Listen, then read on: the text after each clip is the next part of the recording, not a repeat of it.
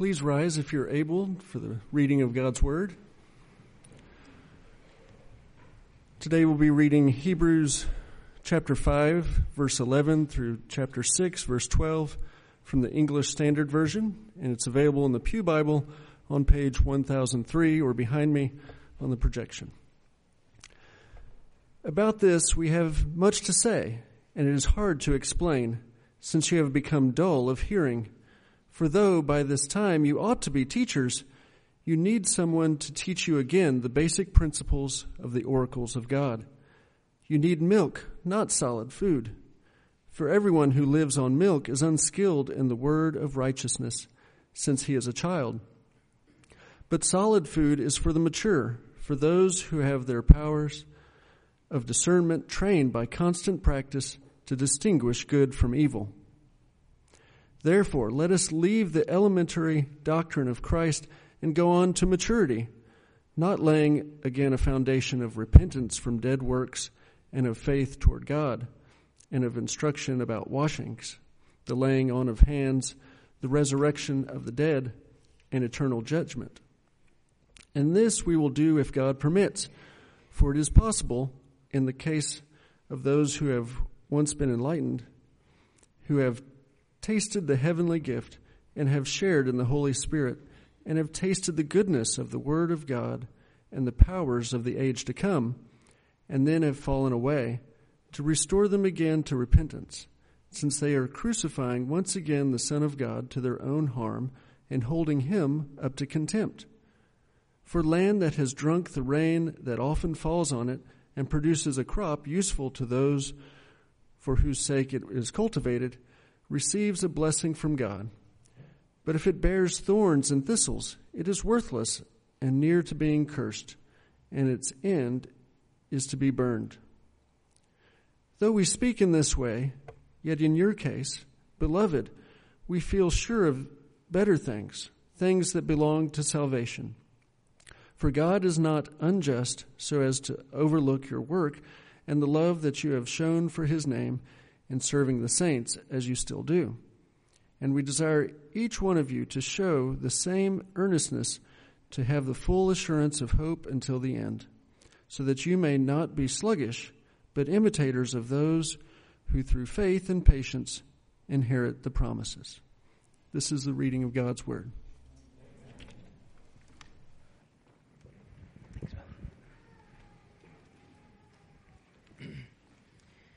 Please keep your Bibles open to Hebrews chapters 5 and 6, and let's pray together.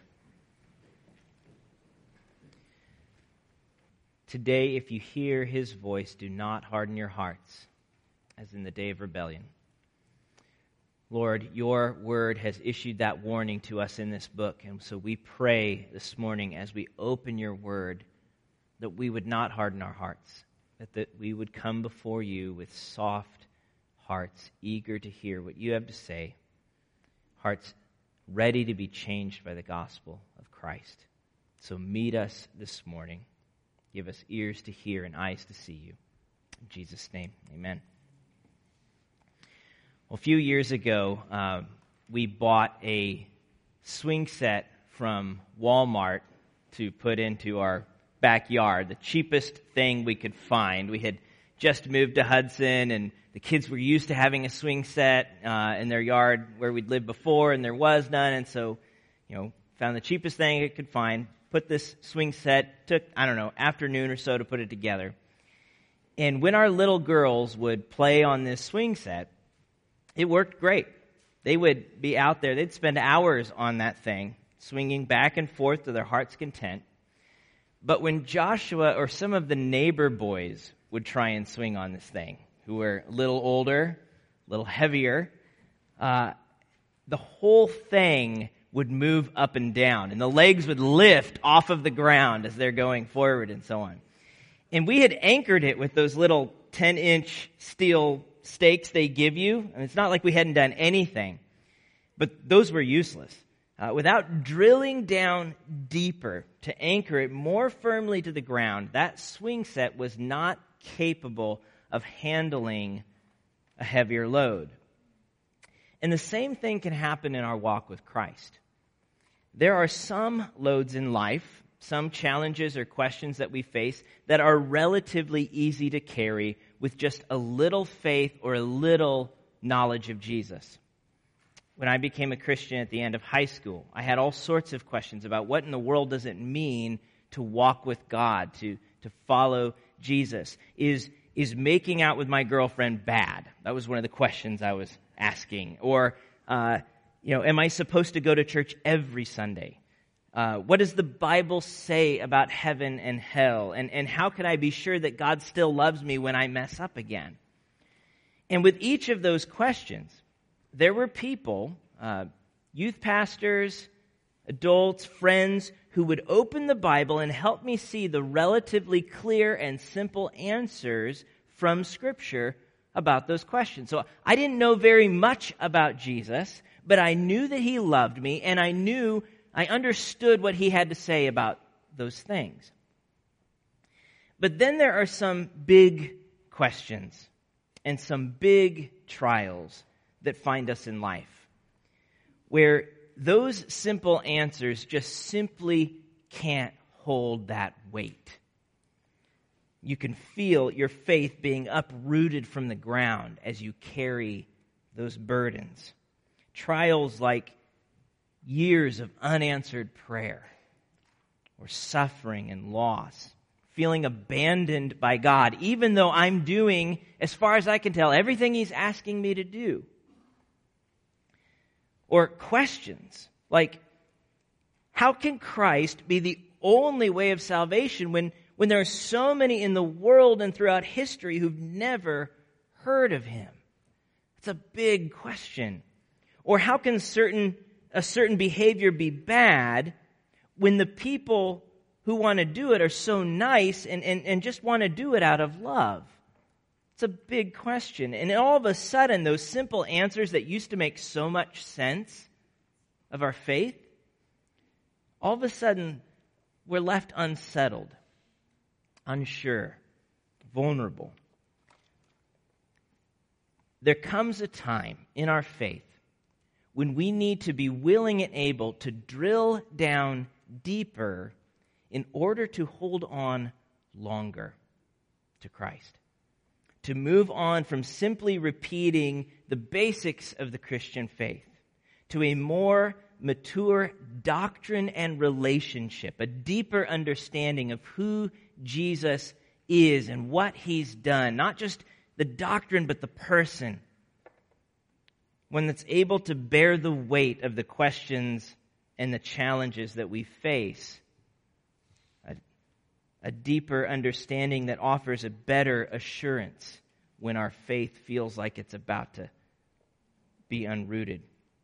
And that's what the author wants to do in our passage in explaining the relationship between Jesus and Melchizedek.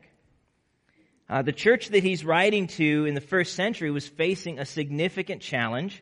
They were facing intense pressure to go back to Judaism, to go back to the old covenant as though Jesus had never come, or He wasn't really the Messiah, or that He'd never fulfilled God's promises. And so the author's goal throughout this letter, what we've been seeing, is to convince his readers that Jesus is better than all of that. He's better than the old covenant, better than the angels who delivered it, better than Moses who mediated it, and as we saw a couple weeks ago, He's better than Aaron, the high priest, who applied it. But the pressure to go back to Judaism, to question Christ and all that He's done, all that He is, that pressure raised some pretty big questions about the relationship between Jesus and this old covenant that seems so attractive. Questions that their persecutors no doubt exploited to try and trip them up, and therefore required a deeper grasp of Christ in order to hold on tighter with full assurance. For instance, in the last passage we looked at, he made this big case that Jesus is this better high priest. Well, if you know anything about the Old Covenant, you know that the priesthood comes from Levi.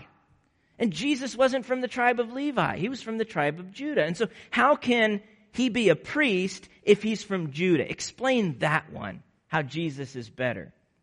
And that's exactly what the author wants to do. He wants to explain how Jesus is able to be a better and lasting high priest because he comes from a more ancient and abiding order of priesthood, the priesthood of Melchizedek. And he introduced that idea at the very end of the last passage that we looked at, chapter 5, verse 10. Jesus being designated by God a high priest after the order of Melchizedek. And then he begins our passage, about this we have much to say. I want to elaborate for you and help you understand better just what it means that Jesus is from this order of Melchizedek. But then he hesitates. He wants to drill deeper to strengthen their grip on Christ, but there's an obstacle in his way.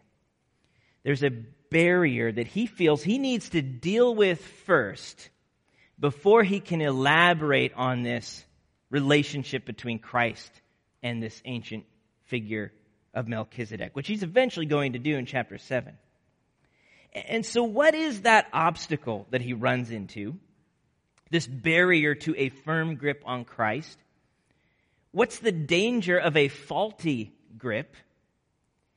And what's the benefit of grasping Christ more firmly, from drilling down deeper in both doctrine and relationship? That's what our passage invites us to consider this morning. And so we start with the barrier to a firm grip on Christ, verses 5:11 through 6:3. What is the obstacle that keeps him from just launching into this full-orbed explanation of Christ and his priesthood? Look at verse 11 again. About this, about Melchizedek, Jesus, and so on, about this we have much to say, and it's hard to explain since you have become dull of hearing. It's hard to explain since you have become dull of hearing. And so he stops right there and he doesn't move on. What makes this so hard to explain? It's tempting to think that he doesn't go into it because it's just really hard to understand. It's complicated theology. It's a complex idea. And so I better, slow down because this is deep water. But that's not what he says. That's not why he hesitates. The reader's inability to go there is not an intellectual problem, that the doctrine's just too elevated. It's a spiritual problem. They've become dull of hearing, not dull of mind, dull of heart, dull of hearing. So what does that mean? Well, the word translated dull in verse 10 here, it's the same word that's translated sluggish in chapter 6, verse 12. So our passage opens and ends with this problem of dullness or sluggishness. It's the picture of laziness. That's the problem. Being disengaged, disinterested, unmoved by the urgency or the importance of the situation. They are spiritually lazy. That's the problem. And because of this spiritual laziness, their spiritual growth has been stunted. He continues in verse 12, "For though by this time you ought to be teachers, you need someone to teach you again the basic principles of the oracles of God." Now, several of you in this room are elementary teachers. You expect in elementary school, especially the lower grades, that students are going to have to focus on the basics, right? Learning the ABCs, learning how to read, learning their numbers and adding and subtracting. You don't expect that when a student starts middle school that you have to go back over the alphabet with them. In fact, you expect that if you were to take those middle schoolers and put them in a kindergarten class, that they could teach those students the alphabet. That's what you expect.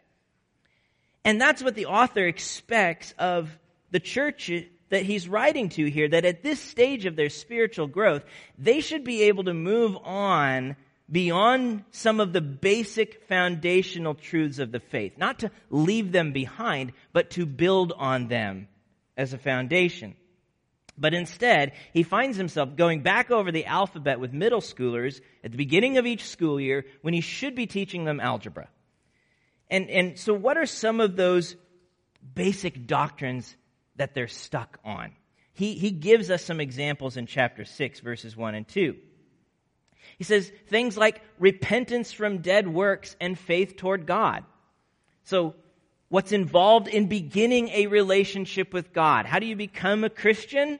We should have that established by now, right? Turning away from sin, from works that are done either out of a spiritual death or that lead to spiritual death, and instead turning in faith toward God. Faith specifically in Jesus Christ. That's one of those foundational things. The second he lists, instructions about washings and the laying on of hands, which is most likely helping new believers sort out some of the ceremonial aspects of the Christian faith. So understanding this transition, especially if you think of Jewish believers, believers who've come to faith in Jesus out of Judaism, understanding the transition from the various ceremonial washings of Judaism to see how those ultimately kind of point to and are fulfilled and replaced by baptism in Christ. And then the laying on of hands, which had its role in different kinds of ceremonies in the church, blessing, commissioning, even healing. And so that was the second one. And then the third, the resurrection of the dead and eternal judgment. Instructions about what's to come. So how to begin a relationship, what some of those ceremonial aspects look like, and what's to come. The hope of the resurrection for those who belong to Christ, and the terror of eternal judgment for those who don't. Those are some critical, foundational elements of the Christian faith. But to survive the storm that they're currently in, they're going to have to drill deeper. To move on from simply repeating the basics over and over and to a more mature doctrine and relationship with Christ. Or the way he illustrates it at the end of chapter 5, they need to move on from just milk and they need to start introducing solids to their diet.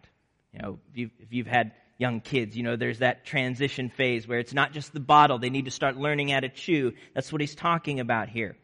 I want to help you feast on the beauty and assurance of Christ as your high priest, but you need milk still, not solid food. For everyone who lives on milk is unskilled in the word of righteousness since he is a child. Because of their spiritual sluggishness, they don't know how to apply the word of God to the situation they're currently in. They just don't know what to do. But solid food is for the mature, for those who have their powers of discernment trained by constant practice to distinguish good from evil. Those who are not lazy in their faith, but instead are focused and disciplined. They don't tune out when someone's teaching the word because we've already got this. I don't need to pay attention to this. I've got this down, only to be surprised when life hands them a test later that they weren't prepared for. But those who are willing and able to drill deeper into their knowledge and relationship with Christ so that they can discern the difference between good and evil as they follow Christ in this broken world. In order to finish well, they've got to go deeper.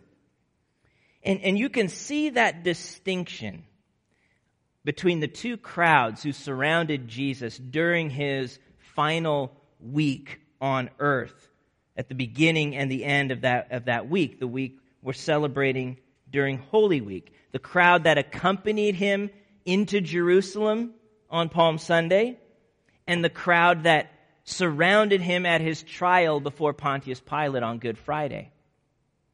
Now sometimes we read that story and we think that's actually the same crowd, the same people. They just are really fickle. You know, they're worshiping him one day and condemning him the next. And I've thought that in the past, but if you look more closely at the details of that story, it's almost certainly not the case that it's primarily the same people. It seems that it's two distinct crowds.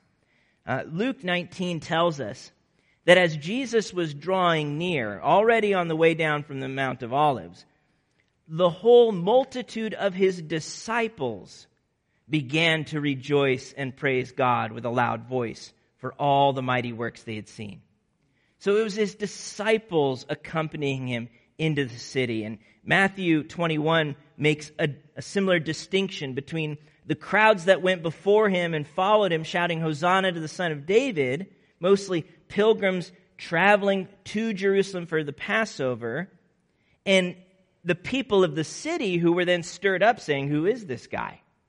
So it seems to be two different crowds. And then John clarifies even further that those who took the palm branches and went out to meet Jesus did so because they had heard about the miracle of Lazarus.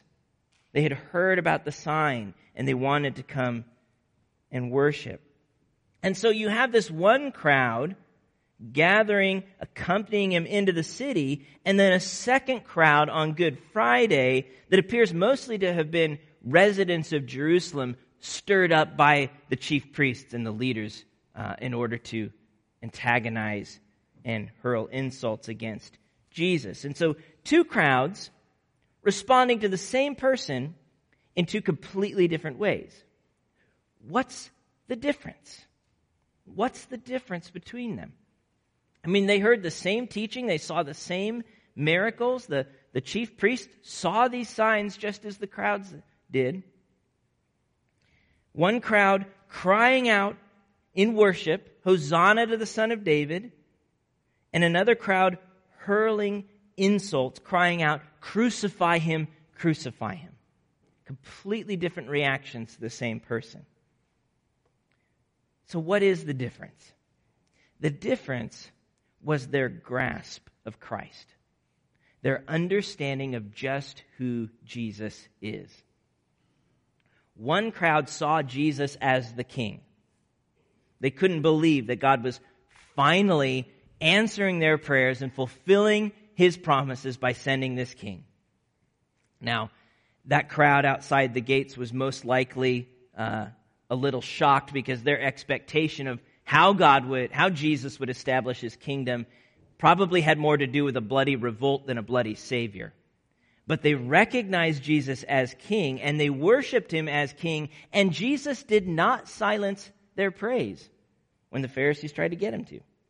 So one crowd recognized Jesus as king, but the other crowd saw him as a traitor and an imposter. They couldn't believe that God would answer their prayers or fulfill his promises through someone like this. That just didn't compute. And here's the deal here. The failure of the second crowd to recognize Jesus as king wasn't an intellectual problem. It wasn't that the disciples of Jesus had, more education or a higher IQ, and so they were able to figure out what the Pharisees and the scribes couldn't. It wasn't an intellectual problem. It was a spiritual problem. They thought they had God nailed down. They were the keepers of the covenant and the protectors of the kingdom. And so they didn't pay attention in class when Jesus was teaching, when Jesus was doing his great works. Their hearts were dull and sluggish. And as a result, they could no longer tell the difference between good and evil. The good that Jesus did, they condemned as evil. He's casting out demons by the prince of demons. They condemned the good Jesus did as evil, and the good they thought they were doing to protect God's kingdom ended up being the greatest evil committed in human history. They crucified the Son of God. So without understanding who Jesus is, good and evil get completely flipped upside down. The stakes are incredibly high. The Pharisees and the scribes were so sure and yet so wrong. And it's not just, failing a math quiz in 5th grade. This is life and death. Those who were so sure that they were defending God's kingdom ended up finding themselves eternally outside that kingdom. And the author of Hebrews registers the same warning in our passage. He calls them in 6:1 to leave the elementary doctrines of Christ and go on to maturity because of the utter danger of a faulty grip on Christ, of misappropriating, misunderstanding Jesus. And he gives that warning in verses 4-8. For it is impossible to restore again to repentance those who have once been enlightened, who've tasted the heavenly gift and shared in the Holy Spirit and have tasted the goodness of the Word of God and the powers of the age to come, if they then fall away. Since they are crucifying once again the Son of God to their own harm and holding him up to contempt. Those are some hard verses. Not just because that is a heavy, heavy warning, but also because they raise a lot of questions. Is the author of Hebrews saying here that it's possible to lose your salvation and that once you lose it, you can never get it back? Is that what he's talking about? Is he saying that there's a level at which my sin can get so bad that I'm just finally out of luck? There's no more second chances? Those are big questions. And whenever we wrestle with big questions like this, we have to take them in light of the whole counsel of Scripture. And we have to remember what they're doing here. What's the purpose of saying this in this passage? And so in terms of the whole counsel of Scripture, we know from places like Ephesians 1 that salvation is God's sovereign work. In Him, we've obtained an inheritance, having been predestined according to the purpose of Him who works all things according to the counsel of His will, so that we who were the first to hope in Christ might be to the praise of His glory. Our salvation is God's work according to God's will, not ours. Or as Ephesians 2 puts it, therefore we are saved by grace, not by works. Grace being given something we utterly don't deserve. And those whom God saves, according to Ephesians 4, He seals until the end.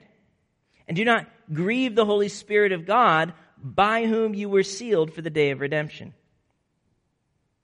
We also know from Philippians 1 that He who began a good work in you will carry it on to completion until the day of Christ Jesus. And from Matthew 24:24 that it's impossible for false teachers to lead God's elect to fall away. Because according to 1 Peter 1, it is by God's power, not our power, God's power, that we are being guarded through faith for a salvation ready to be revealed at the last time. And so therefore, as John 10 assures us, Jesus has given His sheep eternal life, not probationary life to see if we finally keep it together all the way. Eternal life, and they can never perish, and no one will snatch them out of His hand. So, can a genuinely born-again believer in Jesus, in whom the Holy Spirit dwells and is made new, who's been crucified with Christ and no longer lives, but Christ lives in him, can a genuine born-again believer in Jesus lose their salvation? According to the whole counsel of Scripture, the answer is no. You didn't earn your salvation, and therefore you cannot unearn it. We are accepted by God on the basis of what Christ has done for us and our union with Christ, such that for God to reject us, He would have to reject His Son first. Because that's the basis of our acceptance. And He's not going to do that. And so one of the great assurances that comes from holding fast to Christ is finding out that it's actually Him who's holding us. It's a great assurance. Okay, so what are these verses doing here then? What are they saying? And how do they contribute to the bigger argument that he's making about the importance of drilling deeper in our faith and the problem of a sluggish faith? Well, obviously, these verses are here as a warning. They're here as a warning to those who are content in their spiritual laziness about the apostate, those who have experienced Christianity in some way, but ultimately forsake the faith. So it's not just talking about your sins adding up to some kind of breaking point and then, you're out of lives, game over. It's not the point. It's talking about those who have tasted the gospel of Jesus in some way, but ultimately reject it and deny Christ. The apostate, those who reject and deny Jesus. As one author explains, such persons of their own choice withdraw themselves from the sphere of redemption and take their stand with those who crucify the Son of God and hold him up to contempt. They show themselves in their true colors. They join the ranks of the mob that yells, "Crucify him, crucify him," and that wickedly derides and insults the suffering Savior, saying Jesus deserved what he got. He illustrates this in verses 7 to 8, that the falseness of their faith is revealed by the lack of their fruit. When the gifts of God don't produce what they ought, that's evidence that God's not actually there. That their faith is in something else. And so this is a warning about the apostate, about those who would fall away and deny Christ and who ultimately show themselves to be false. And there's no opportunity for repentance after that.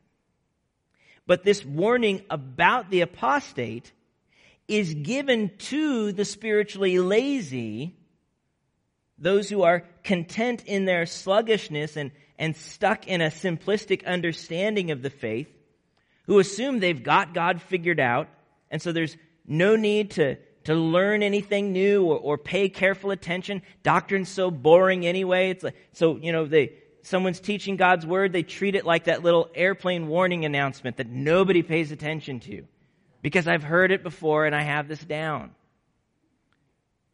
Those who think nothing of hopping onto the swing set with all of the weight of their challenges and questions without any care of whether it's securely anchored to the ground.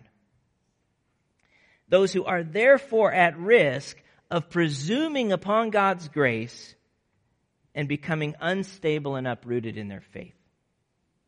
So it's a warning, and we need to let the weight of that warning stand as a caution when we're tempted to turn away, as a reminder of the urgency of paying careful attention to Christ. If you're not serious about Jesus and following him, don't presume that because at some point you had some spiritual experience that you therefore must belong to God. If your heart isn't bearing fruit for God, if you don't care about growing in your faith with Jesus, that's who this warning is for. Don't take him lightly.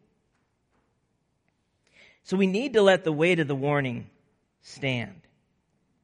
But for those who truly do belong to Jesus, we need to hear not just the warning that keeps us holding fast to Christ, but also the assurance that comes from knowing he's the one ultimately holding us. And that's what he concludes on in verses 9 to 12, the benefit of grasping Christ more fully. Though we speak in this way, this strong, urgent warning, though I just got done giving you this lecture, yet in your case, beloved, we feel sure of better things. Things that belong to salvation, not to apostasy or condemnation. So he issues the warning because of their dullness of faith, but that warning is not a verdict. They might be lazy, but they are not lost. And he wants to reassure them of that. And the basis of that assurance is that there actually is evidence of their faith. If you look at their life, you can see God at work in them. The rain that has fallen on this church has borne good fruit, and God's not going to overlook that. He sees their work and the love that they've shown for his name in serving the saints as they still do, and they should be encouraged by that fruit. But they should be just as eager to deepen their faith and understanding of Christ as they are to express that faith in love and service. So in other words, he's saying here, you're doing a great job loving and serving one another, and God sees that. But you need to do just as good a job at moving on to mature doctrine of Christ, so that you can enjoy the better assurance that comes from him. The full assurance of hope until the end, so that you may not be sluggish, but imitators of those who through faith and patience inherit the promises, that you might be equipped to finish well. That same note we see over and over again in this book. He wants us to finish well. And that means sometimes we need to drill deeper in our doctrine of Christ. And so really, this passage is a call to care about doctrine.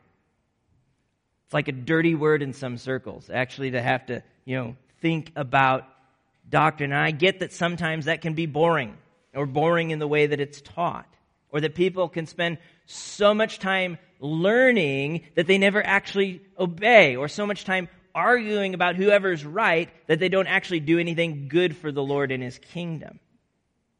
But serving the Lord and learning about the Lord and growing in relationship with the Lord are not mutually exclusive things. And the reality is that you're not going to love others well for very long with a shallow understanding of Jesus.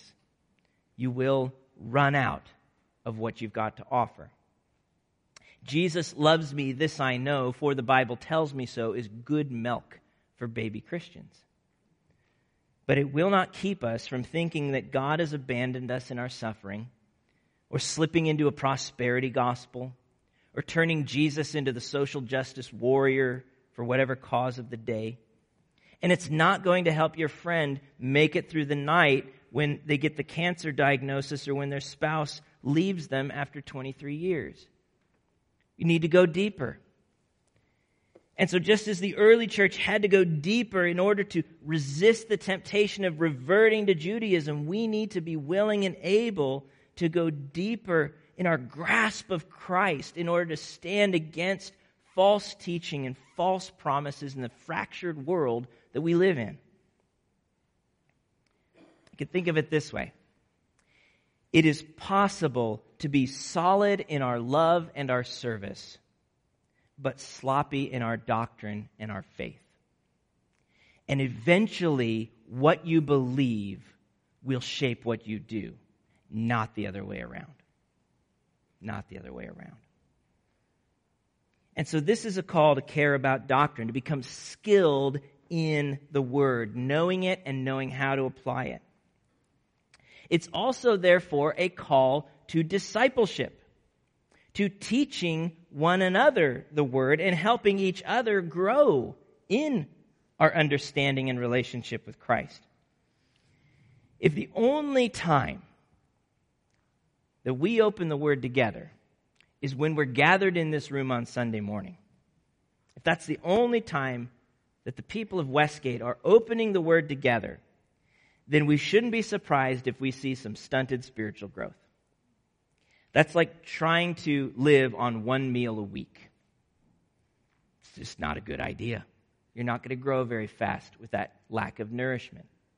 Now, hopefully many of us are in the practice of spending time in the Word personally by ourselves midweek. That's crucial and important to do.